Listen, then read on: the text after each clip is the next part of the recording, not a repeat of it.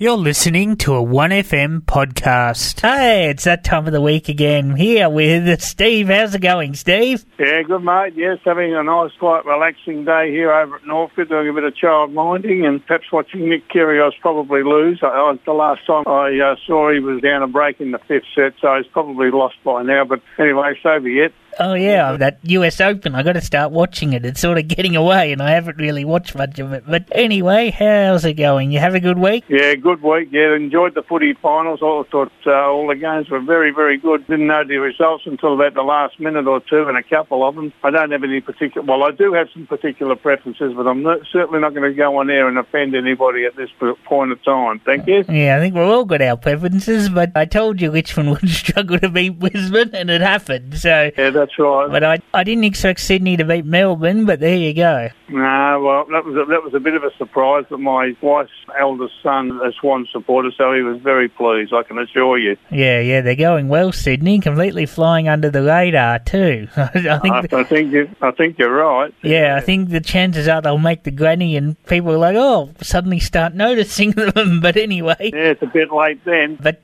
who are we talking about today? Well, it's funny that you mentioned those two words there, chances are, because this particular gentleman had a song of that name, made it quite famous quite a while ago. Johnny Mathis is the gentleman concerned. Yeah, Johnny Mathis, sort of crooner, isn't he? Yeah, 50s? Very much a crooner, yeah, very much so. He comes out at Christmas time as well, I think, with a few songs, doesn't he? Or yeah, well, perhaps not so much these days. He'll be 87 in a couple of weeks, so I'm not sure whether he makes too many appearances these days, but back to mid to late 50s and part of the 60s, he was very, very big. Yeah, well, I definitely know his name, and I expect I'm going to learn a lot more about him now. Okay, so here we go. Born in a place called Gilmer, Gilmer, Texas, on the 30th of September, 1935. Now, he was the middle child of 7, born to Father Clem and Mother Mildred, who were both domestic cooks, and they were of Afro-American and Native American heritage. Now, the family moved to the Richmond district of San Francisco, and his father,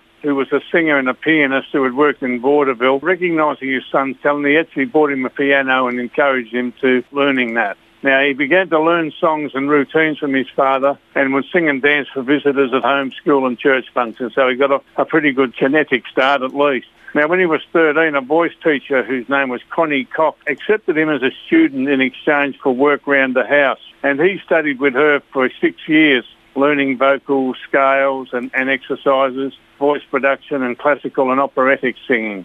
He first sang in a band which was formed by a high school friend by the name of Merle Saunders. But one of the other things, and I didn't know about this until I started looking into John's history, he was a star athlete at George Washington High School in San Francisco, being a high jumper, hurdler and playing on the basketball team. Now, he enrolled at San Francisco State College in 1954 on an athletic scholarship with the view to becoming an English and physical education teacher.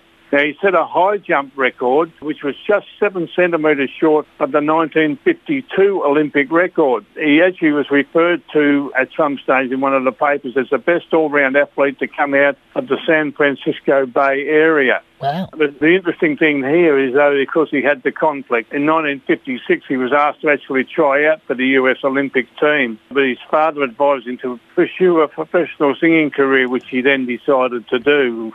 Now, he previously come into the attention of a woman by the name of Helen Noga, N-O-G-A, who was a co-founder of the Black Hawk Club in San Francisco, who had heard him singing there one Sunday afternoon. She ended up becoming his manager and contacted a fellow by the name of George Avakian, A-V-A-K-I-A-N, not sure how the pronunciation. This fellow was the head of a branch of Columbia Records, who, after hearing him sing, sent the record company a telegram stating, I quote, "have found a phenomenal 19-year-old who could go all the way." Very prophetic words, I must say. Now, his first 2 albums, which were released in 1956 and 57, helped define his style, which Mitch Miller, who used to have a TV show which we in Australia received. He was a conductor and a record producer, and he encouraged Mathis to sing soft romantic ballads. And I think that that's certainly very true of him when you hear the selection of the songs that I've made later on. 1956, his first single, Wonderful, Wonderful, finished 14th on the Billboard chart and 12 in the Cashbox chart. There were two different charts back at that stage, both in America. And then another song called It's Not For Me To Say, which was 5 on Billboard and 2 on Cashbox. Now, these were his first two recordings. Now, the second one, It's Not For Me To Say, featured in a 1957 movie which was called Lizzie. And that starred Eleanor Parker, Richard Boone, who I might point out was Paladin, who I've mentioned to you before, Josh, and Joan Blondell. Now, he appeared on the Ed Sullivan Show, which seems to be the precursor for a lot of people's success, and in 1957 in June.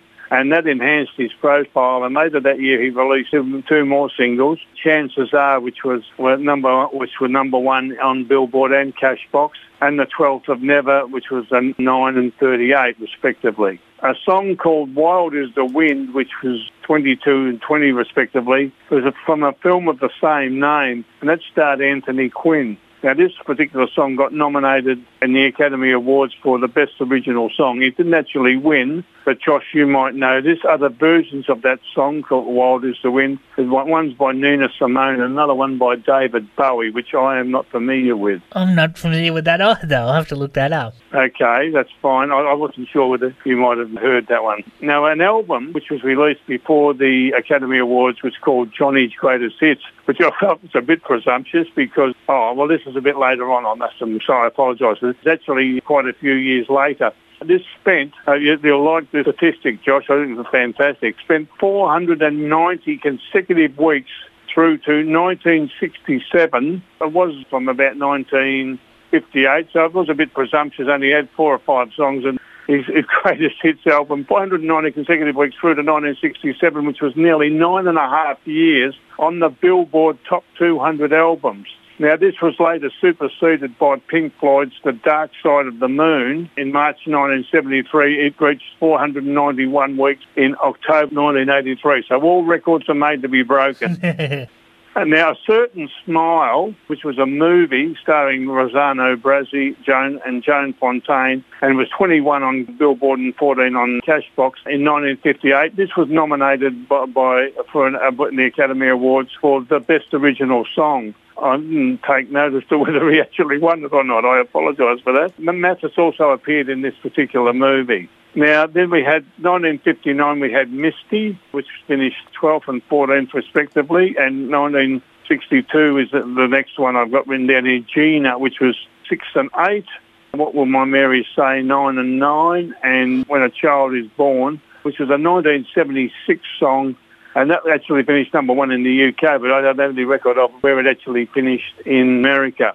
So there are other ones, but they were his best-known songs. I've got a little story about Misty here. Turned out Clint Eastwood, who was a Johnny Mathis fan, decided to use it in the movie. Play Misty with me, yeah. Bit scary as a radio DJ, that one. Yeah, that's right. I've heard it wasn't supposed to be a box office hit, but it turned out to be a fairly big movie. Actually, the inspiration for the song, the fellow who wrote the song was a fellow called Errol Garner. Now, he was actually travelling in a plane, I think it was from Chicago to San Fran. I'm not 100% sure of actually where he was going to. And he saw this rainbow through a haze and got the inspiration to write the song Misty from that particular little event that occurred. Moving on a little bit, I'll just give you a bit of a discography there, but there are certainly some other songs later on. Now, Mathis lived with the Noga family when they moved to Beverly Hills in 1958. By 1962, Ebony magazine, interestingly enough at that time, listed Mathis in their top 100 Afro-Americans. Not that you needed to probably do that at that stage, but anyway, I see probably a bit higher up than that, I would have thought. Now, he actually split from these people when we had the old counterclaims about financials, but Mathis ended up purchasing a former Howard Hughes mansion in Beverly Hills, which he still has. Quite interesting to purchase something from Howard Hughes. It cost a fair few dollars, I thought, to live in Beverly Hills in a Howard Hughes mansion, so he must have done very well. Now, he established a record company in 1967, which is called John Matt, and they actually produced all his recordings, and Rojohn Productions handled all his appearances and promotional and charitable reasonable activity just to make sure that everything was above board. Now, he continued to make music, but of course with the British invasion occurring, moving along to the British style of music, and put his songs out of the charts until a song called Too Much, Too Little, Too Late in 1978. Now, this was number one in the US and 3 in the UK. This is with a woman called Denise Williams, who I'm not familiar with. And that was his first number one since Chances Are back in 1957. So it was over 20 years later. And now he then proceeded to record with other female artists, including Dionne Warwick and Gladys Knight. And now he's recorded several albums from the 80s onwards. And as a distinction, apart from a 4-year hiatus to record with Mercury Records, of being with Columbia Records for the longest of any recording artist. There's only one of 3 artists who have had 5 albums on the Billboard simultaneously, which is quite amazing. A fellow by the name of Sinatra and Barry Manilow are the others. I've got here he has released 200 singles. So you might say that I only touched the tip of the iceberg when I mentioned some of those songs before. And some of his other songs are played in movies, referred to Misty and Play Misty For Me. Chances Are it's been played during an extraterrestrial visit in Close Encounters of the Third Kind. Wonderful, Wonderful was in a Desperate Housewives episode, Mad episodes, and in Call the Midwife episode. It was actually in a episode of the X-Files. I haven't seen much X-Files, but I've heard this episode home. I've watched this one because it was called one of the scariest episodes of all time. Oh, it's about some killers, and they use it when something violent's happening. They've got it playing nicely in the background. It's really funny. Well, okay. Yeah, all right. Yeah. I know, because he's had a lot of Christmas songs. It's a wonderful time of the year. Most wonderful time of the year was used in Home Alone 2 in New York. I know he was from there. Yeah, well, it's interesting you say that because you obviously have related another couple of examples, because I've got here overall his songs have been heard in over 100 TV shows and films. So I dare say we've only done the tip of the iceberg, like I mentioned before. He was a great sports lover. I don't know whether he still does this now, but he ran an annual golf tournament and hosted Johnny Mathis Invitational track and field meets at San Francisco State Uni. I'm not sure if that's still ongoing, but he certainly did that for a fair amount of time. Now, some of his awards, the Academy of Recording Arts and Sciences, we awarded him the Lifetime Achievement Award, been inducted into the Grammy Hall of Fame for 3 different recordings, which were It's Not For Me To Say and Misty and Chances Are, all in separate years. Inducted into the Great American Songbook of Fame in 2014. I quote, honours performers and composers responsible for creating America's soundtrack. And he's also inducted into the Hit Parade Hall of Fame in 2007. So you can see his honours are many. The songs that he made will always be remembered by the people around that time before the British invasion actually occurred. I can just picture myself on a quiet Sunday afternoon sitting back having a quiet, I don't know what I'll be having. I'll probably be having a lemon lime and bitters, Josh, and listening to him. The singing that he does, he enunciates every word and you can understand everything he says. So I'm fairly biased towards Johnny Mathis. Not everybody's cup of tea, but I've just labelled him here Mr. Smooth. And my first choice, Josh, is the 12th of Never, thanks. And here it is, the 12th of Never by Johnny Mathis. Yeah, very nice voice. Great voice. Can see why he's so popular. Yeah. At the time, they were the sort of songs that people related to before the actual invasion started. But he stood the test of time with plenty of songs later on, which people would have gone out and bought because he had such a huge following. Now, the other songs that I've chosen were people who are familiar with Johnny Mathis would all know these songs. Wonderful, Wonderful, Chances Are, and Misty. Thanks, Josh. Okay. But again, you can make a choice of about another 7 or 8 easily. I wouldn't be concerned. We'd be quite happy for you to play those. Well, I'm not really sure of being on radio whether I should play Misty, because bad things could happen when I do that. Well, all right. Well, No, I'll do it, but it didn't really work out well for Clint Eastwood, did it? Perhaps I'll send you a text message while the song is on, Josh, which might be a bit spooky. Perhaps I could do that to you. Yeah, okay. But anyway, I'll see what we can come up with. But thanks, Steve, another great one, and I look forward to talking to you next week. Yeah, that'll be good, Josh. And we're just drifting off the track, beaten track a little bit with Johnny Mathis, but we might go back that to a traditional 60s artist next week. So I look forward to catching up with you and the listeners next week, and everybody, as I always say, stay healthy. Yeah, stay safe and all the best. Thanks, mate. Take care. You've been listening to a 1FM podcast.